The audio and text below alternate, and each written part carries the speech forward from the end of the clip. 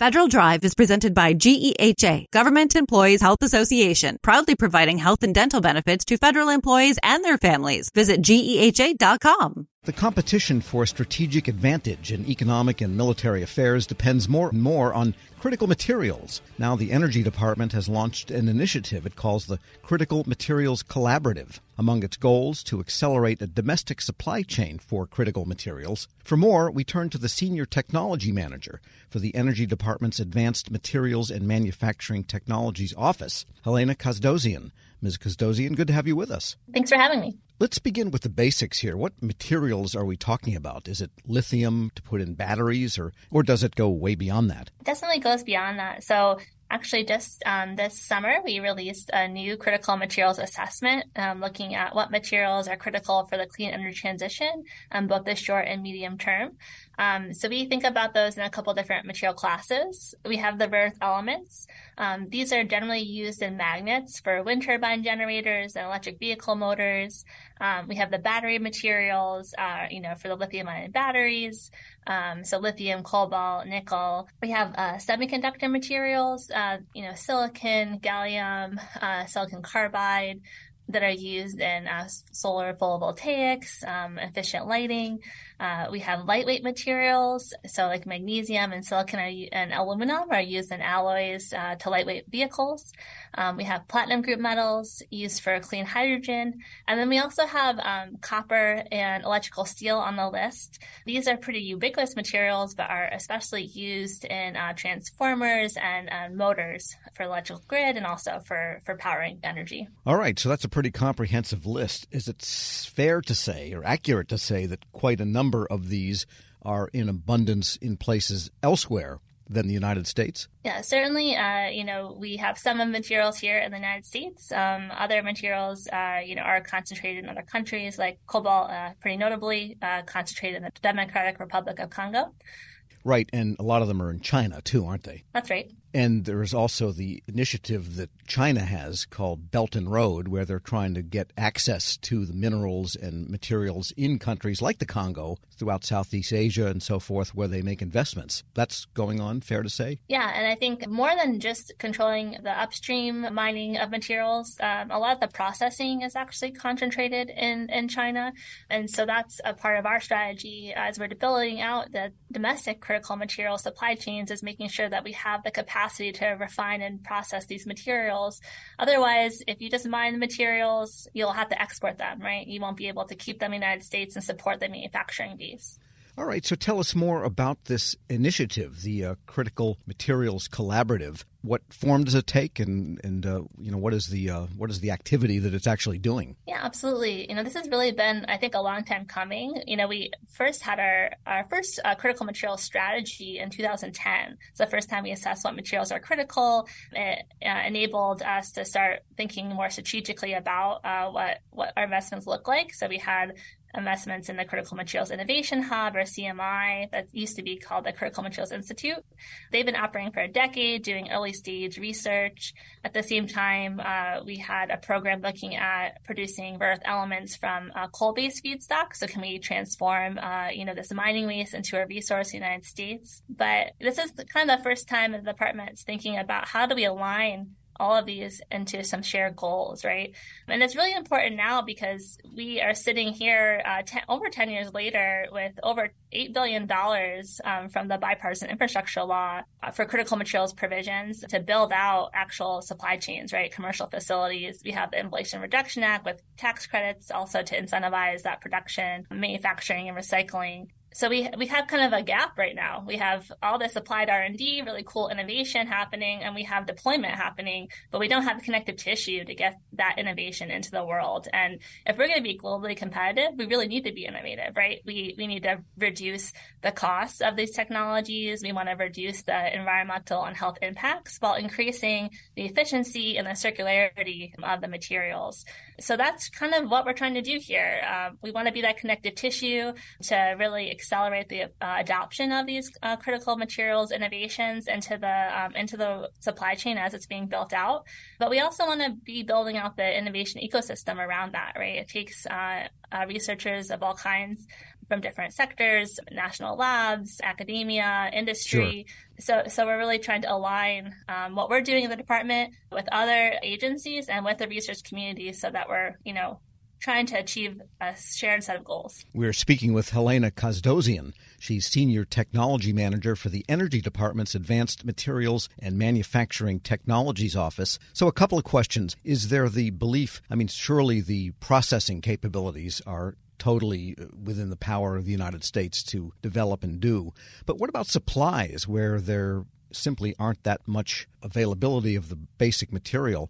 Or is the thinking that we've got the material, if we wanted to be better at mining, better at finding it in large amounts of ore or whatever the case might be, that we actually could become self-sufficient? Is that part of the thinking? So I think the idea that the United States could be self-sufficient for all critical materials is probably not realistic. We do need to, work with allied countries to source some materials.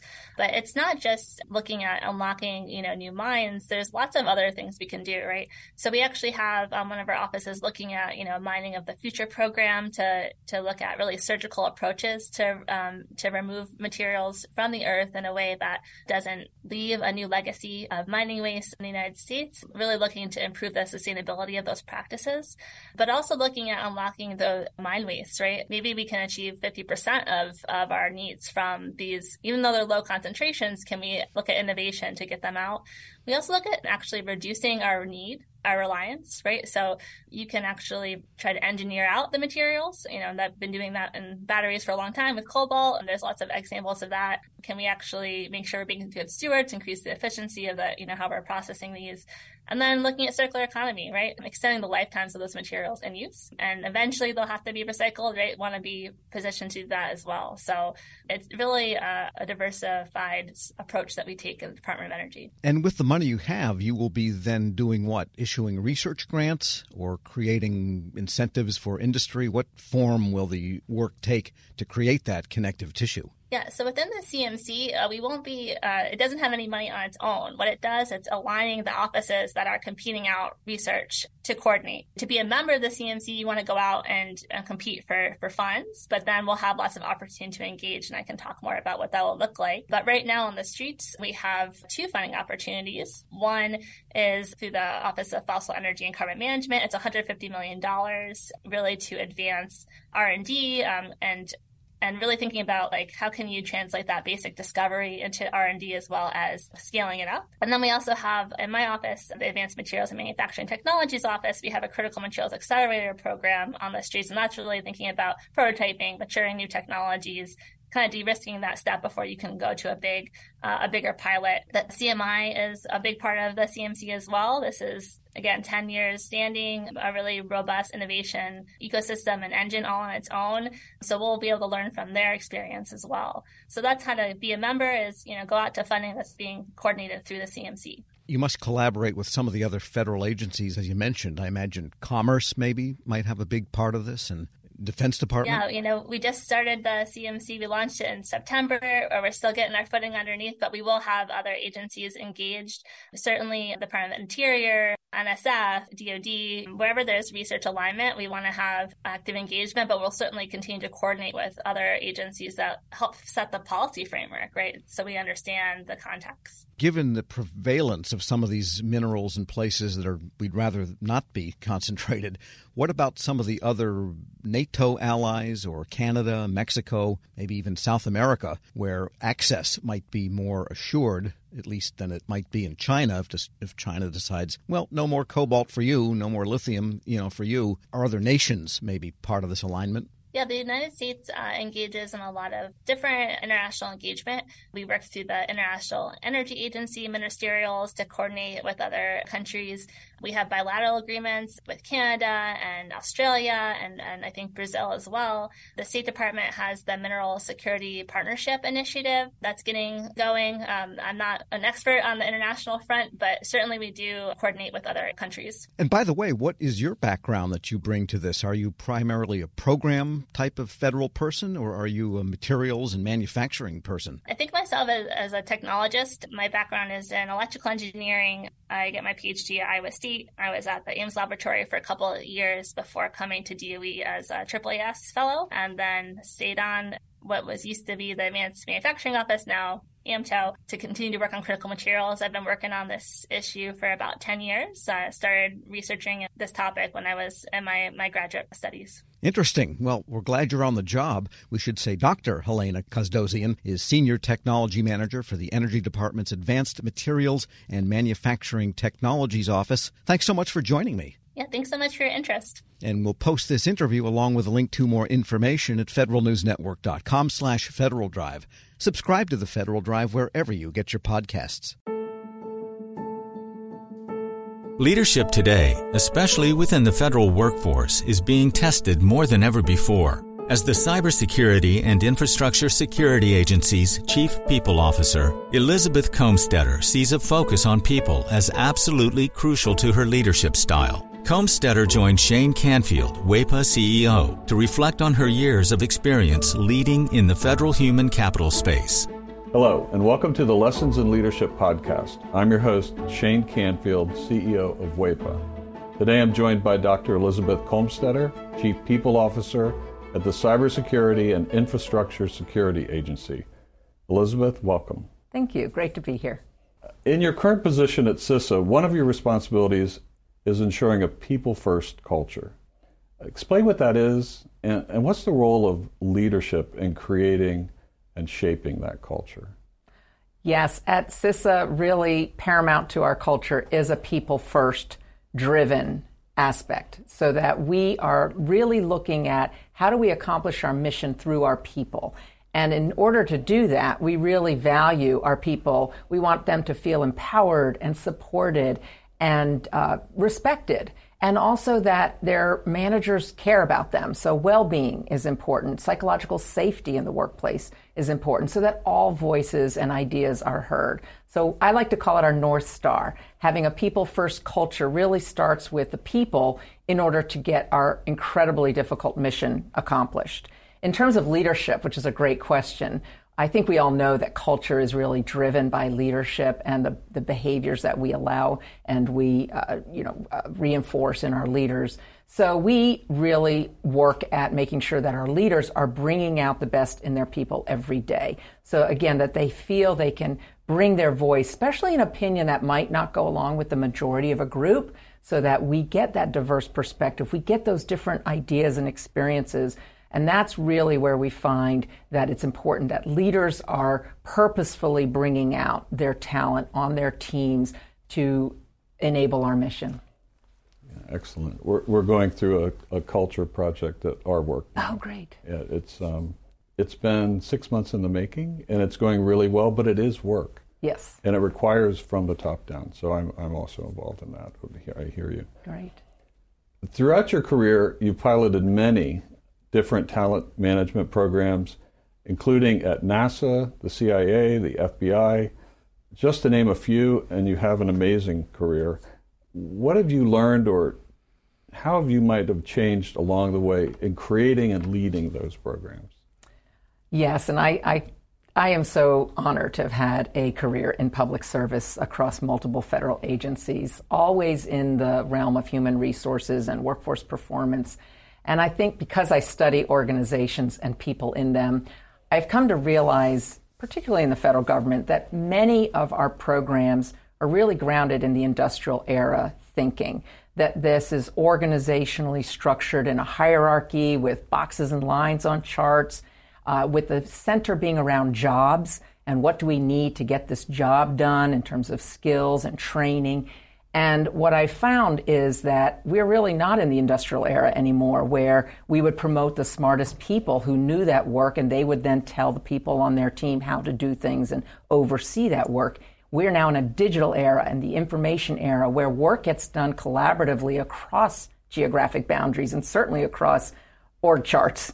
So we like to call it networks or hierarchies, and we really need to, again, unleash people so they can find those other people who are working on similar problems or have the right ideas.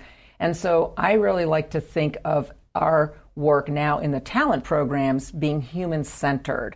It's more about the user and the experience than about the rules and regulations. So although we have to have rules and regulations, certainly in human resources, is that person experiencing what they need and getting what they need for their role at that time. So not so much on the job, but on the person. So for example, we're recruiting.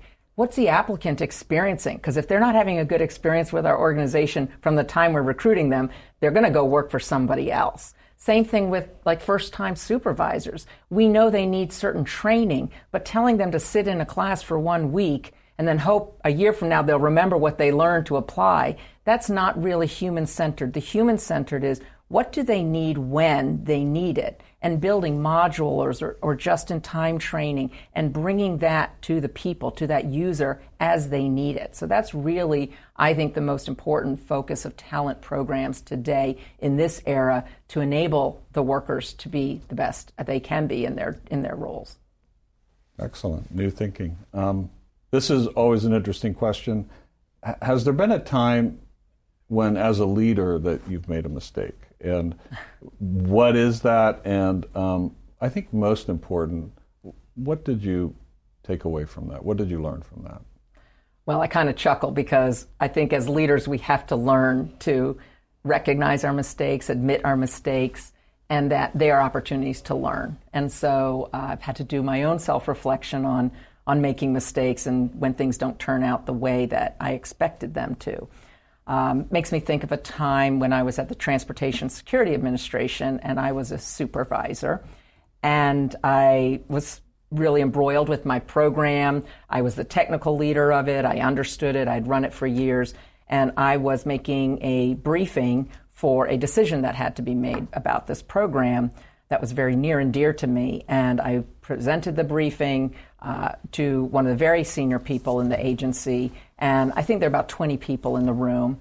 And I had gone through the briefing, answered all the questions, and that leader then said, okay, I'm going to go around the room and get everybody's opinion, and then everybody gets to vote, which kind of set me aback because there were people in that room that didn't have any technical knowledge about my program. She even turned to the executive assistant there, taking notes on the meeting, and said, go ahead, and I want to hear from you. And I realized, in hindsight, I had stopped listening. I had been in transmitting all of my knowledge and what I saw to be the right way, and I was not listening to different perspectives in the room because I didn't value that they were bringing any kind of input to this particular decision.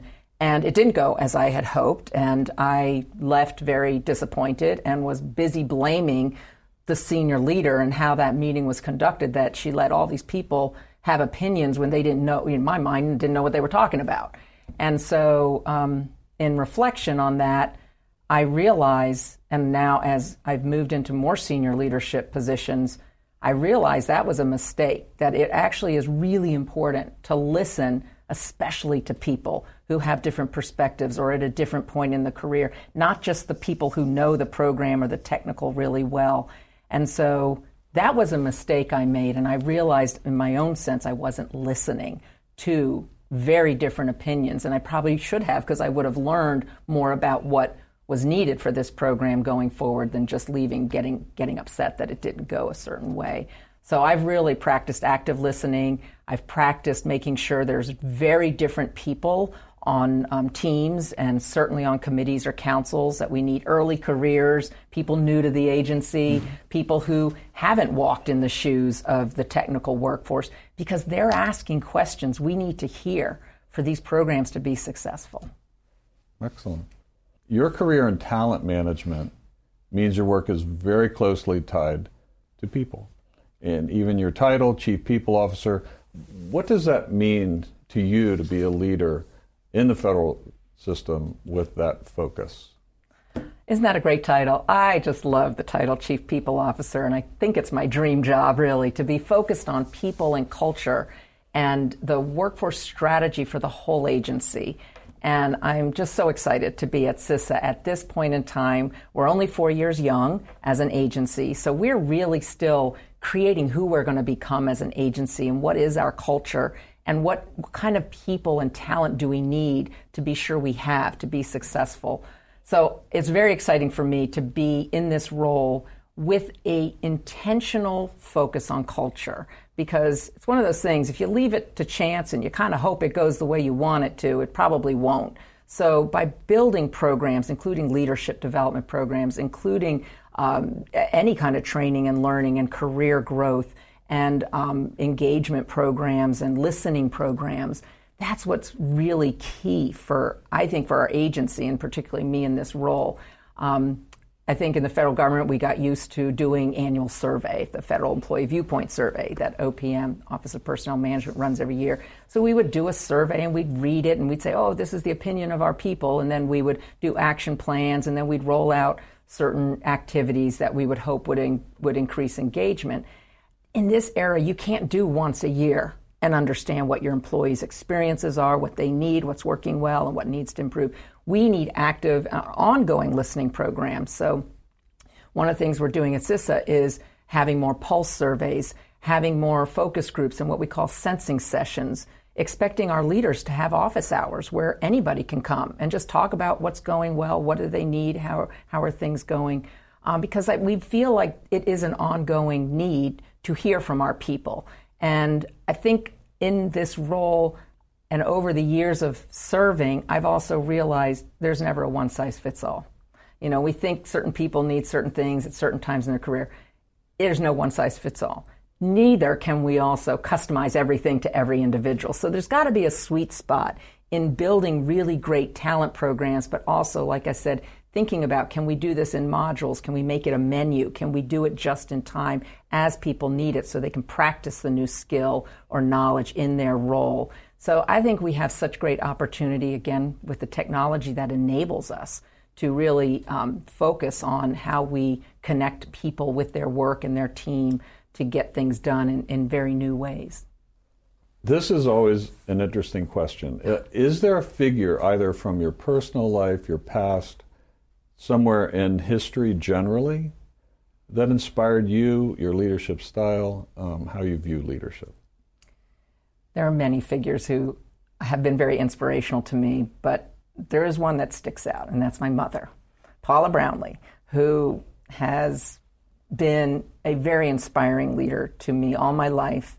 And I think because, first and foremost, she had a strong family and a strong career, and that's something I always wanted. And I saw her first as my mother, but then I also saw her as a leader in her career and in academia, which was her chosen field. But I always knew her family came first. And as I saw how she balanced different family needs with also a growing and more prominent career positions in leadership, that she had to balance that.